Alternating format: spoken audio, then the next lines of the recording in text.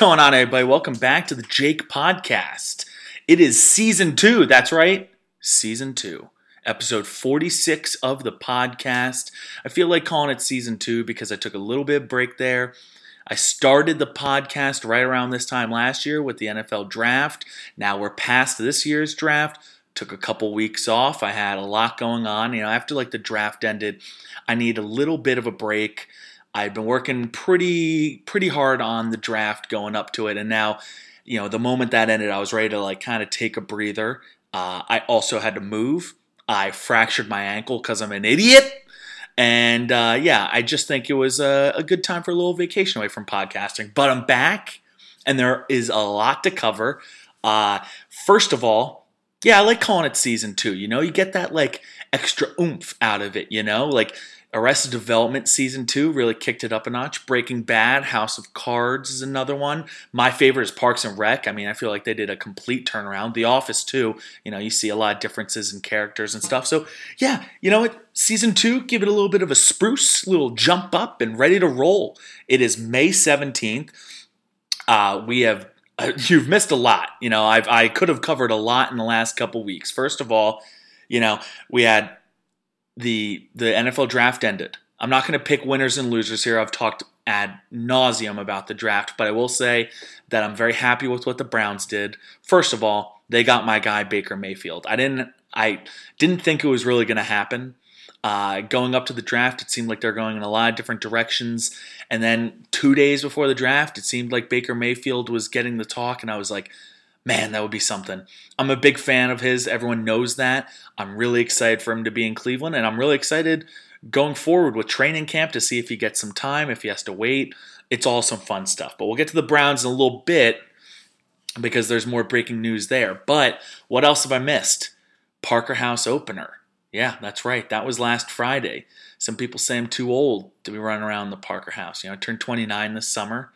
Sister says, Jake, prime's behind you. You don't got it anymore. And to that I said, I'm going to spend $120 tonight, prove you wrong, and fall asleep at DJ's later. Showed her, huh? Because I did all those things.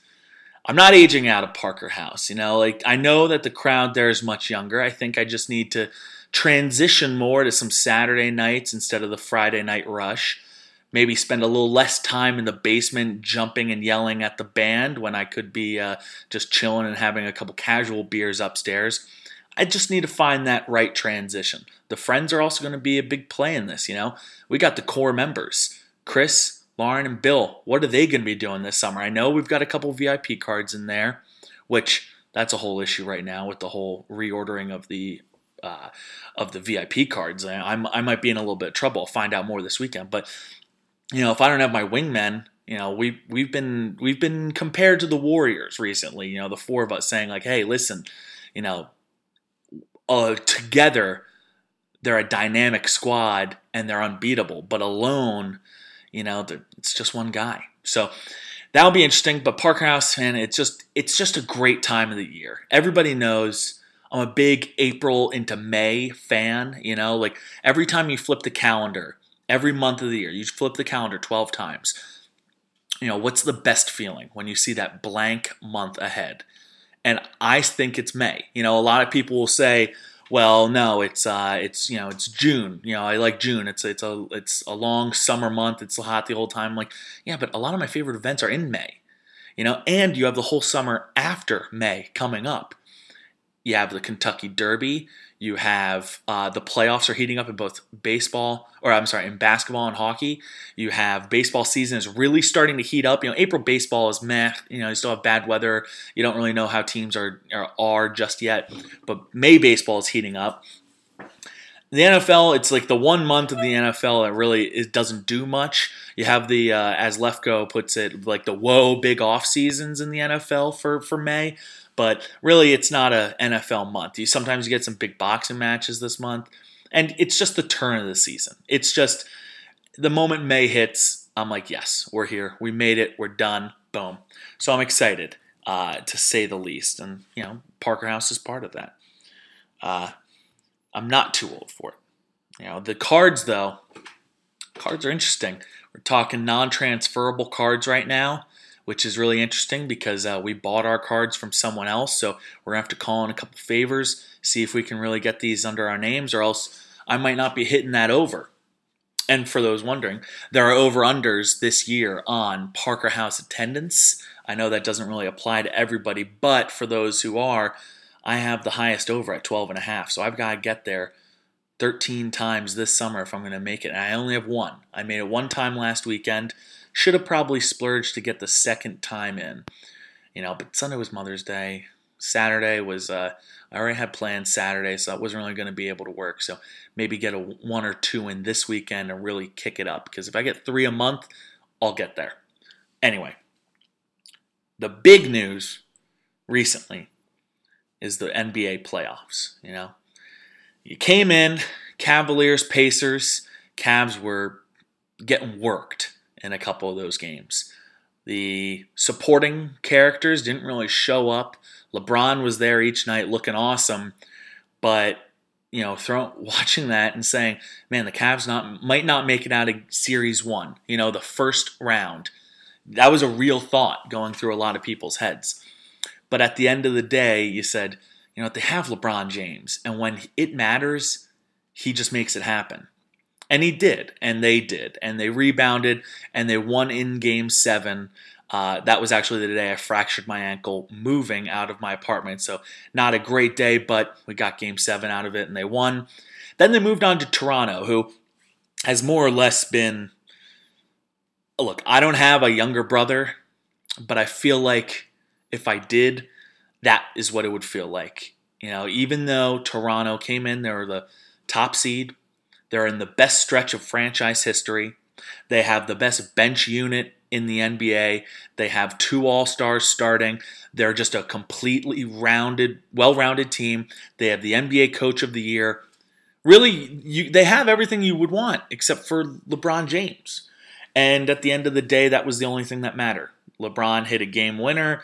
He had a huge comeback in Game 1 that kind of took the life out of their sails. Then the pieces started showing up, and they rolled Toronto, swept them in 4. It was pretty embarrassing for Toronto, but look, now they fired Dwayne Casey. They're talking about trading one of their all-stars. It's unbelievable that a team that has been so great for the last couple years, they lose 10 straight to the Cavaliers. And I know it's because of LeBron. I'm not blind. I'm not dumb. I know that that's the reason the Cavs are in this run right now. But this is what the Eastern Conference is. It's LeBron's. Now, we enter the NBA Eastern Conference Finals. Boston is the higher seed. Boston is somewhat of an underdog, even though they're the higher seed, because they don't have LeBron. Now, I was just in a Twitter debate with a friend of mine, Steven Lorenzo, about how some franchises are never really the underdogs. Now, this kind of is different, even though I'm not in take seeding out of it, because LeBron has proven that NBA regular season doesn't matter. LeBron is the Eastern Conference finalist favorite every time because he's won it 7 straight years, trying to win it in 8th. So I understand that he has set a new precedent. And I understand that even though Boston has the 17 championships and the 40-something Hall of Famers, it's just, they're a bit of an underdog because they have this young, scrappy team that you'll want to root for. Now, not all of them are young and want to root for. I have my issues with Hal Horford. If you don't know, I look, ever since his Atlanta days, he was always big on shit talking. Back to, forget Atlanta. Go back to Florida when he was in college. He loved to play it up in front of the camera. He loved to talk shit. They were great. They got away with doing that. If you're going to talk shit, as long as you back it up, that's fine by me. Like, I'm going to hate you, but at least you're consistent. So that was his thing. He went to Atlanta. He was like, they had some really good seasons, but then they got beasted by the Cavs in the playoffs. Then he goes to Boston, and they lose in 5 in the Eastern Conference Finals, including like a shellacking. Yet he still talks. He talks trash. He's like yelling at other players. His sister is on the internet like yelling and calling for the Cavs, saying they're dirty and shit like that. And it's always been bad blood between Al Horford and the Cavs, and I've made my opinion about him pretty known by now. I don't like him, and he's one of the guys I don't like on the team. Marcus Morris or Markieff, whichever one that is, don't be tricked by his recent success to think that this guy is actually good. He's the perfect example of Brad Stevens getting the most out of a player. Because if you trade for whatever Morris this is this offseason, you're going to be severely disappointed when he comes in and he's just an 8-6 guy each night. It's like, yeah, I guess he's good enough to start at power forward, but he's out there. He's making all the Celtics fans love him. I get it. They win Game 1 in blowout fashion. The Cavs don't look worried. Afterwards, LeBron looks like a professor. He says, I'm 0.0% worried about this series, or whatever he says. Some guys are chuckling. I mean, they got brutally shellacked in that Game 1. Then they come out Game 2, 2 nights later. LeBron came out. Let's just say LeBron came out firing. He had like 21 in the first quarter. They only led by like 4 or 5 at that point. At halftime, they led by 7. They should have been up like 11. They really pissed it away in the last 2 minutes where it was up 11, and it's like, get that to 15, start to put this away. They only had it up by 7. They kind of fucked around for the most of the third quarter where they were up 5 minutes left. They're only up 3. Then there was a big 3-point play. They just looked so lazy. They wouldn't hit a single open shot, and they pissed the game away to a point where they took out the starters with 2 minutes left, and they just accepted 0-2. And it sucks because you have to wait from Tuesday to Saturday for Game 3. It would have been so great to get out of Boston with one game. To say, hey, we're 1-1, and we're going home. And we have LeBron James. That would have been totally fine by me. I would have totally accepted that. Instead, they're down 0-2. And the Celtics, if you haven't heard, don't lose down 0-2. And the Cavs have looked like crap. J.R. Smith was even shoving guys after plays and kind of looking dirty. I'm not going to lie. I'm not going to defend it. It was a bad move. He even said after the game, he was like, it was kind of a dirty move. He's not going to get suspended for it. But giving Boston fans what they want is not a good idea, right? We melted down in Game 2. We are giving all those loudmouths exactly what they want, which sucks because they fully believe in this whole, no one expects it from us thing. No one, thought we'd be here. And granted, without Kyrie and Gordon Hayward, the odds were stacked against them. But to give a franchise like that has this prestige and this championship caliber and this bar that they've set so high, and to give them the underdog card and allow them to run with it is so infuriating. Especially when you're Cleveland, who, outside of 2016, when we finally broke the 52 years of championship drought, Cleveland is the losers of sports. That's what they do. Boston Celtics, they're the cream of the crop. They're right up there with the Yankees, which, and Duke basketball, Carolina basketball, Bama football, the ones where it's like anything short of a championship is usually not okay. It's not acceptable. We accept championships alone. So those empires of their sports, of their leagues, to see them be able to get away with the whole we're the underdogs thing, and I get it, they kind of are the underdogs, even though they're the higher seed, and even though they've had, championships, 17, I think, Celtics have. But to see them run with that really stings, especially when you're Cleveland. And we go back to last fall when the Indians played the Yankees, and the Indians were up 2-0, and were really close to sweeping. It was a tie game. Carlos Carrasco in Game 3 was pitching lights out, and it was like zeros across the board. Aaron Judge robs a home run by Frankie Lindor, which would have been like the spark the Tribe needed. And then Miller hangs a curveball and obviously was horrible against Greg Bird. 1-0 Yankees. They win that game. Could have been a toss-up. Could have been an easy sweep for the Indians. Instead, then we go back into Game 4. Indians absolutely implode.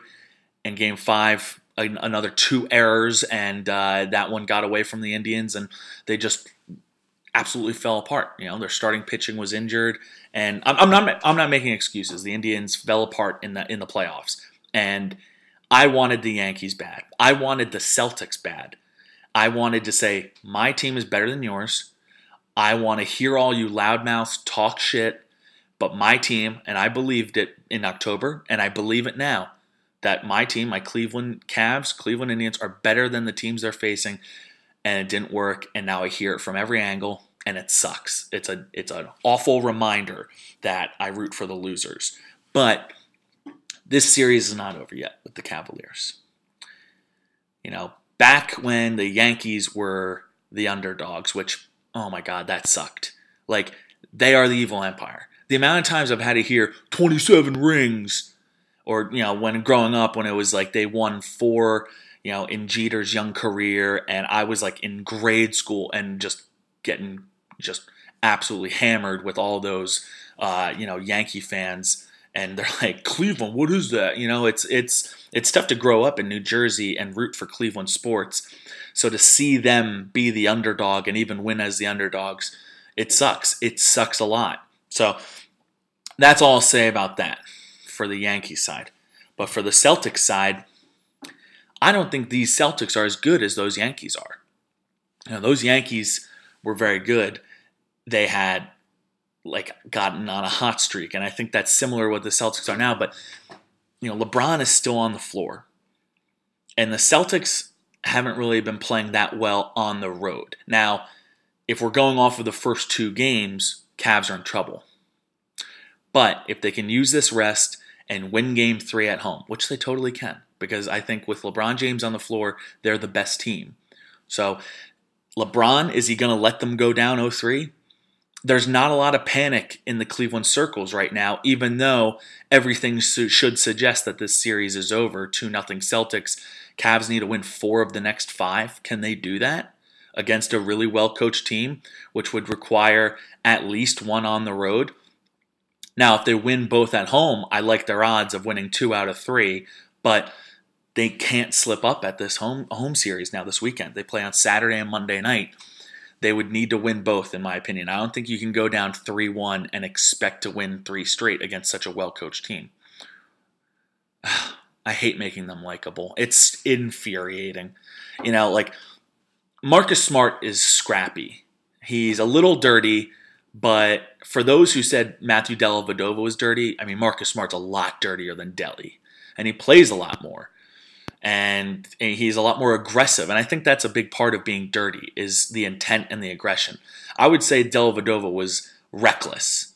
He dove after balls, and he's the guy you love to root for because he's this little white Australian scrappy player that, you wouldn't think would be on the NBA floor in the NBA Finals. But that's just who he was. He was everyone's fan favorite. Now, Marcus Smart has a lot of that to him, but he has a much better college, pedigree, where he come out of Oklahoma State, and this guy, you're thinking, wow, this is a franchise point guard. And it hasn't really worked out for him that way, but he's still got that defensive mentality where you love to root for him. I'd love to have him on my team, but it's so classic Boston to be to rally behind these guys, but hate on anyone that's like you, that's not in your uniform. And I know I'm thinking of the Barstool guys when I think about this. They stick out to me the most, but it's infuriating. I know. Prez is out there. He's talking all the shit. He's really burying himself if the Cavs come back in this series, but right now, the Cavs are really up against a wall. They can't afford to lose one of these home games. I think they are must-win games. If they fall down 3-0, I don't see them winning 4 straight. I still think they're the better team, which is why I'm not lost on confidence.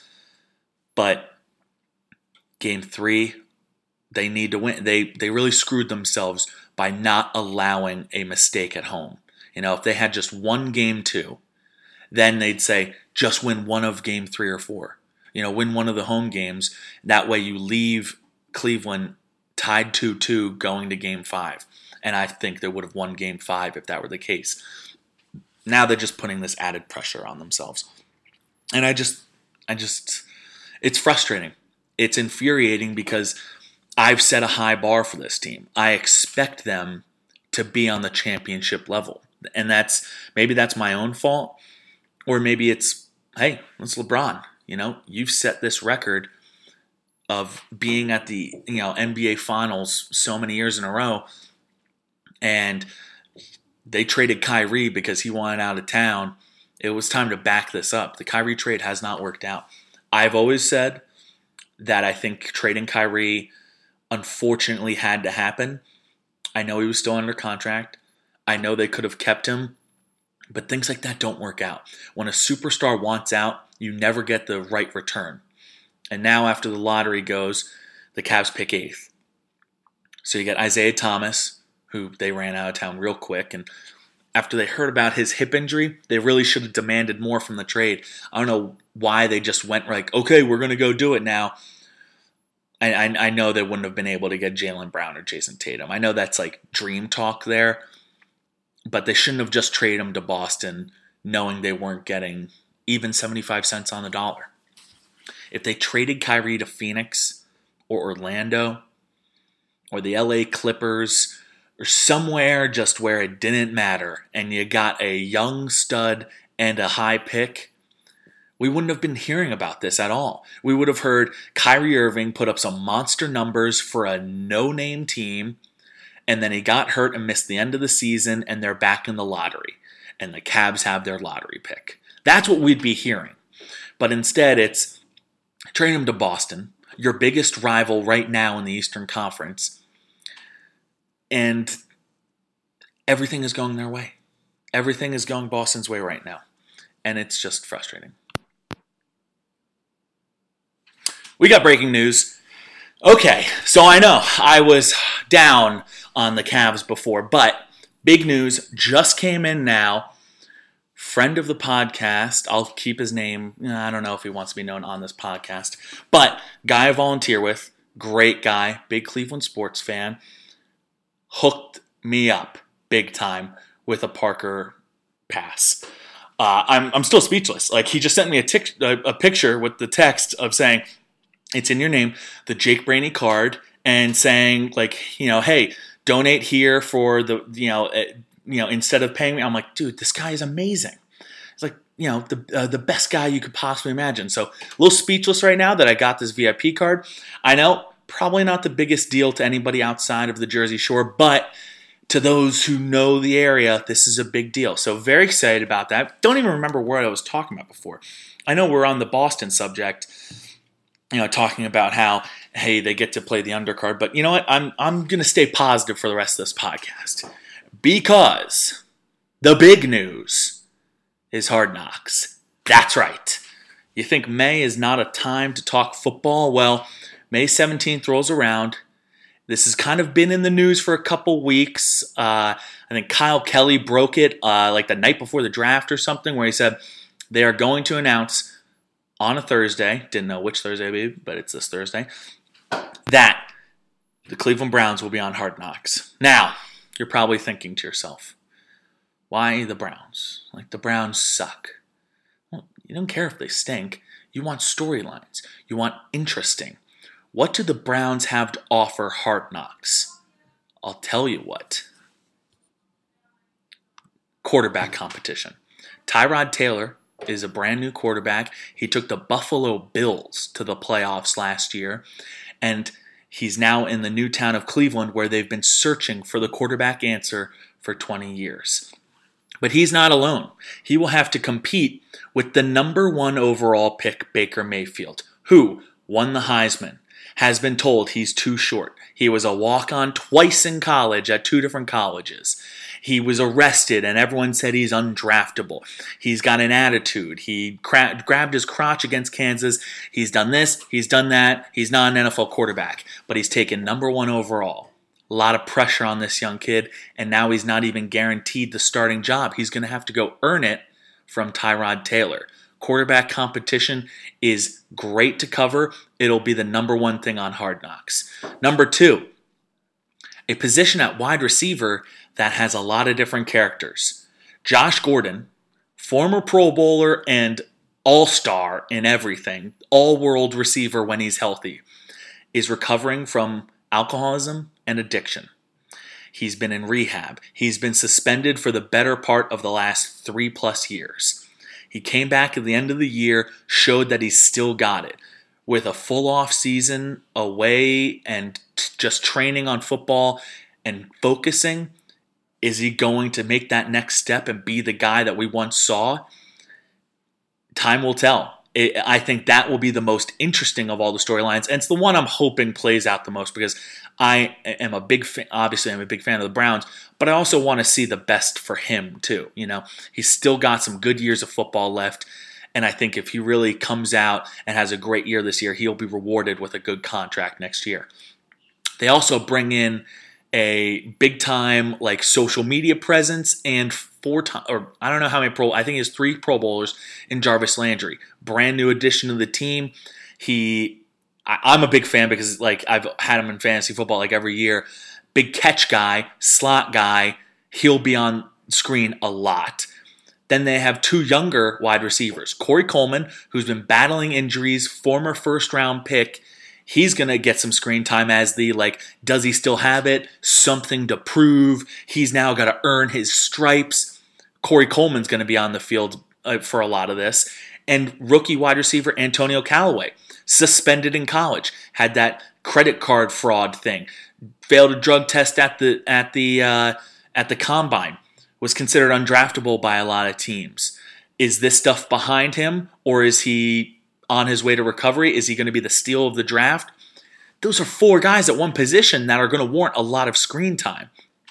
Young tight end and David Njoku, that's a lot of fun to watch. If you've watched Building the Browns, you will like this guy. Pretty good offensive line, not a lot of story to tell there. I'm sure there will be something, though. They have a 3-headed monster at running back, rookie Nick Chubb, who is big time at Georgia, who came back from a big injury. They have Carlos Hyde, who's returning home to Ohio and is an Ohio State Buckeye. And, of course, Duke Johnson, who's one of the more underrated receiving running backs. That offense alone has a lot of things to talk about. Not to mention the former number 1 overall pick, Myles Garrett, who is a freak athlete and will for sure be highlighted as that freak, perfect body, slow-mo working out videos. Then they also have Jamie Collins, who is the former Patriot that was cast aside. Christian Kirksey, who's shown to be a big-time drummer and loves the Cleveland scene and everything. He'll be someone to watch. And they brought in 5 new D-backs. They have the cursing head coach and defensive coordinator Greg Williams and Todd Haley at offensive coordinator. Those guys will be plenty to watch. And Hugh Jackson is still here after going 1-31 and 0-16. They're going to open this show with him jumping into Lake Erie like he promised he would. There is a lot to talk about with this Browns team. If you don't think they're interesting, you just don't know the NFL, because the Browns might be the most interesting team in the NFL. They have the most storylines. I know teams will have storylines around better players and more established positions, but the Browns have so much to talk about. I just rambled off what August is going to be. They're going to have so much content to work with. Not to mention, injuries arise. They're going to have the typical, will the guy make the team, will the guy not make the team? But that's going to be at the back end. It's not going to be like when the Bengals thing was around. It was the 3rd thing people were paying attention to was, is this linebacker going to make the team? It's no, whoever D-back they're going to be covering for the Browns, is he going to make the team? He's going to be the last storyline. There is so much to talk about. Not to mention the LOL Browns that Twitter loves to talk about all the time. Tell you what, we're going to see, ESPN, Fox, all those big time coverage things, they just see the Browns and they go, LOL, they're 0-16, they're 1-31, they stink. Look at all the interceptions they throw, look at all the bad plays, the low light reels, and I get it. It's the low-hanging fruit of the NFL. It's the low-hanging fruit of sports world in general. It's so easy to talk about, but after this, you know what? You're going to be better educated on how to make fun of the Browns. And I'm proud. I'm proud that all my troll friends will have more material now. Or you get turned around and you say, you know what? Maybe the Browns are doing the right thing here. I don't know. Maybe it's just me. Maybe I'm just getting a little excited and a little ahead of myself, and I definitely am. But a lot to look forward to. And I'm sure I'll be talking about Hard Knocks plenty on this podcast come August. Okay, wow. That was some segment. Love talking Cleveland sports. Talked plenty about the Cavs. I still think they're in this. Next week, this could be over, and we could be saying, wow, LeBron's era in Cleveland is done. Or we could be saying, hey, this is a brand new series, and we're looking at Golden State coming up or Houston. I don't know. But I do know that it's not worth any tears. It's not worth all the frustration that I've given it, especially when this is Brownstown. And even though the Tribe are just 500 right now and really showing the worst bullpen in the MLB, that they're probably going to make the playoffs. They're probably going to be another really good team. And it's fun watching a team that has MVP candidates that are 25 years old. And they have Cy Young, winner in Corey Kluber, who's won it 2 times and could easily win it a 3rd time this year. They have multiple all-star pitchers. Trevor Bauer's really coming out of his shell. Carlos Carrasco is probably the 4th best starting pitcher in the rotation right now. And Mike Clevenger is really starting to show the rest of the league that, hey, I'm not just a end-of-the-rotation guy. I'm possibly a 3 or a 2. Really exciting stuff for the Indians. There'll be a lot of coverage this summer. I'm not too worried about their slow start right now. I know they're like 21-21. They're still in first place, which is just to show how bad the division is. But I think they're going to improve. They're going to make a couple additions to the bullpen, and you're going to say, you know what? This team's ready to go. I mean, just look at the Yankees. Last year, their bullpen come playoff time didn't look anything like it did in the early seasons. They really turned it around to make a great bullpen. So I think the Indians, we got a lot of work to do, but I'm very confident in that team. I'm more confident in that team than the Cavs to turn around and the Browns to turn around, and I'm still confident about those teams too. So a lot of good things coming up. Now, before I get to, I'll stay on the sport topic for one more segment. There was something everyone was talking about. It was the top sporting events you wish Twitter was around for. I thought this was really interesting because this doesn't have to be an actual game or a match or event. It could be something as like the Bronco chase, OJ. Could you imagine all the memes that would come from the OJ trace? That would be insane. How about, just the rise of any athletes that we've come to know today? Some really big stuff. So, my top 5 sporting events that I wish Twitter was around for. Number 1, we'll start with 5. And I'll keep this, I'll keep going around on a couple of this. How about the Joe Namath guarantee? Wouldn't that be something the first time a professional athlete guaranteed victory? It happens a lot now. You see it from both sides of things. Yeah, you see guarantees all the time, and you see it from both sides of things. But wouldn't it be something to be there for the first one ever? I think that's pretty cool. Next one, how about the band on the field? Cal Stanford. Wouldn't that just be an absolute gold mine of just like craziness? A band running onto the field in the middle of a game. That's something. It's lives in infamy because it was still on TV and there's still great pictures from it and all. But that would be one that I would love Twitter for. Number 3. Boy, I know this is kind of like a bigger one. But how about when Jesse Owens won the Olympics? At the Olympics, I forget what kind of race it was in, but kind of like in the face of Adolf Hitler. That would just be like, that's beyond sports. That's on like a world level right there. Number 2, I would have Jackie Robinson. I think just the whole spectacle of Jackie Robinson coming into the league, and that would be the one event that really sticks out. But number 1 kind of has a special place in American history. I know that Jackie Robinson, took on a basically impossible task, and that would be just an absolute wild thing. But my number 1 would be And this is and a lot of things. It could have been, how about Muhammad Ali's career or Tiger Woods, when he was just coming up and taking the golf world by storm. There are a lot of Cleveland sports events that I'd like to include on this, but it doesn't have the same measure as these that have literally political and world ties, which is why number one is clearly Miracle on Ice. I think that would have been something, with America versus the Soviet Union, the fact that there are a bunch of these teenagers playing for us and taking down the Goliath, the biggest ever David versus Goliath scenario. I think that's why that would be my number one sporting event that I wish Twitter was around for. I think you can go a lot of different ways here.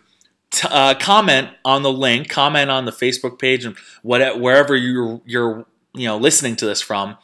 Comment what you think was the one sporting event that you thought, man, I really wish Twitter was around for that. I would have loved to seen the outcry.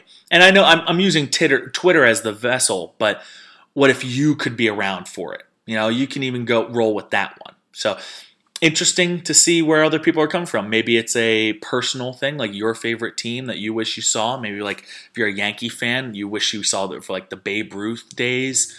Hey, no wrong answers here because everybody sees sports differently. So that I think is a really fun argument to have. I went kind of with the political ones, the bigger national news instead of just from my teams, but really exciting stuff. All right. Had a lot going on the last few weeks, but movies are also, summer blockbusters are coming up. We got a new Star Wars movie coming out, which you thought maybe would have come out on Friday, May 4th, the Star Wars Day. May the 4th be with you. Kind of missed an opportunity there. It would have been that could have been something they would have went with. But really excited for the new Solo movie. Really excited for Deadpool 2, which comes out, I believe, tomorrow. That'll be fun. And then later in the summer, you got plenty of stuff coming up. But this year was always about Infinity War. You had the biggest Marvel ensemble yet. Basically, everybody that's been in one of these movies was accredited to this movie. Not everybody made their appearances like they said they were going to. A few people were left out, but the movie did not disappoint. So, spoiler alert. I can't make that more clear. I am about to talk about Avengers Infinity War in my 1-minute movie review. Let's see how I do. 3, 2, 1, go. Okay, so 1-minute movie review starting right now. I loved it. I thought it was amazing. Avengers Infinity War, I loved Thanos. I thought Josh Brolin nailed it out of the park. He made him not just a villain, but the end game villain. In a lot of these movies, you think, oh, that's a pretty good bad guy. This is the bad guy. And Brolin's voice, perfect for it. Now, I knew going into the movie that there was something was going to happen because walking in, some kid goes, oh, I can't believe Spider-Man dies. And I held it all together because I was going to lose it, but I thought, no, Jake, no, just go and watch the movie. And if you've seen the movie, you understand the whole disintegration of all the half the world. I was very bummed that they kept the originals and they got rid of every new character that came in. All the Guardians were gone except for Rocket. You had Thor stayed, Iron Man stayed, Captain America stayed, but all of Cap's buddies are gone. You had Black Panther's gone. You had they did kill off Vision, but Natasha stayed. So it just seemed, and Hulk stayed. It seemed like all of the originals were safe, which I get it. Maybe they'll be in the next movie. They never showed Carol Danvers, which was a real bummer. I really thought Brie Larson would make an appearance in the movie. They just ended the end credit scene with the distress call from Nick Fury to her. But I really did want to see kind of them introduce her a little bit more, but she wasn't in at all. I saw it twice. I went to go see the movie again last night because I wanted to see if I missed anything. It is funny. I think the best part about this whole Marvel universe right now is the Guardians. I was like heartbroken when they killed off Gamora. She had become one of my like favorite characters, and I like that storyline more, the her and Peter Quill one. I don't know if they're going to be able to bring her back. Big thing I noticed, the whole Doctor Strange giving up the Time Stone. He said this was the only way. And that goes back, or he says there was no other way. And I'm thinking that was in reference to, I did the 14 million searches of how this is to get done. And the only way, when he said one way we win, I think that's why. I think he saw that path and he said, for us to win, he needs to do the snapping of the fingers thing. He needs to win. Thanos needs to win first, and we can win later. And it's going to come down to Tony on how we can figure that out, and Carol Danvers and whoever's left over, because it's kind of like a skeleton crew. I mean, not to mention Tony's stuck on Titan right now with Nebula and really no way of getting home. So that should be also another interesting one. Anyway, the movie was aces. I mean, I know I get crap for always giving my 1 minute movie reviews either 10s or 0s. This is a 10. This is a great movie. I had so much fun watching it both times around. It's long, but it doesn't feel long because you're always jumping from one scene to another. Thor going with Rocket was a lot of fun, and just like the whole Thor storyline is so cool. And the Guardians of the Galaxy is the most fun. The others kind of like took a back seat to these in this one. What took Thor so long? That was another thing. Like, he could have got to Thanos before he got the Mind Stone, but whatever. Not going to harp on that much. But if you haven't seen it, well, I don't know why you're still listening if you haven't seen it. I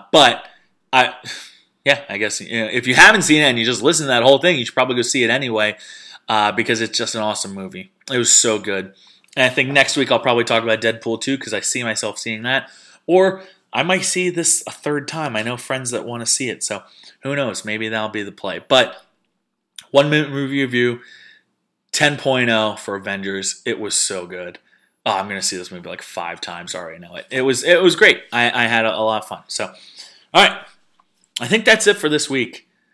Kept it to a clean, like 45-minute episode, maybe a little bit longer. Thank you all for joining. I know I've been off the airwaves for a couple weeks now. I thank you for your continued support of the Jake Podcast, and I know that Season 2 is going to be even better than Season 1. Thanks, everybody. Have a great weekend, and I will talk to you before our Memorial Day weekend preview. Ooh, that'll be fun. Take care.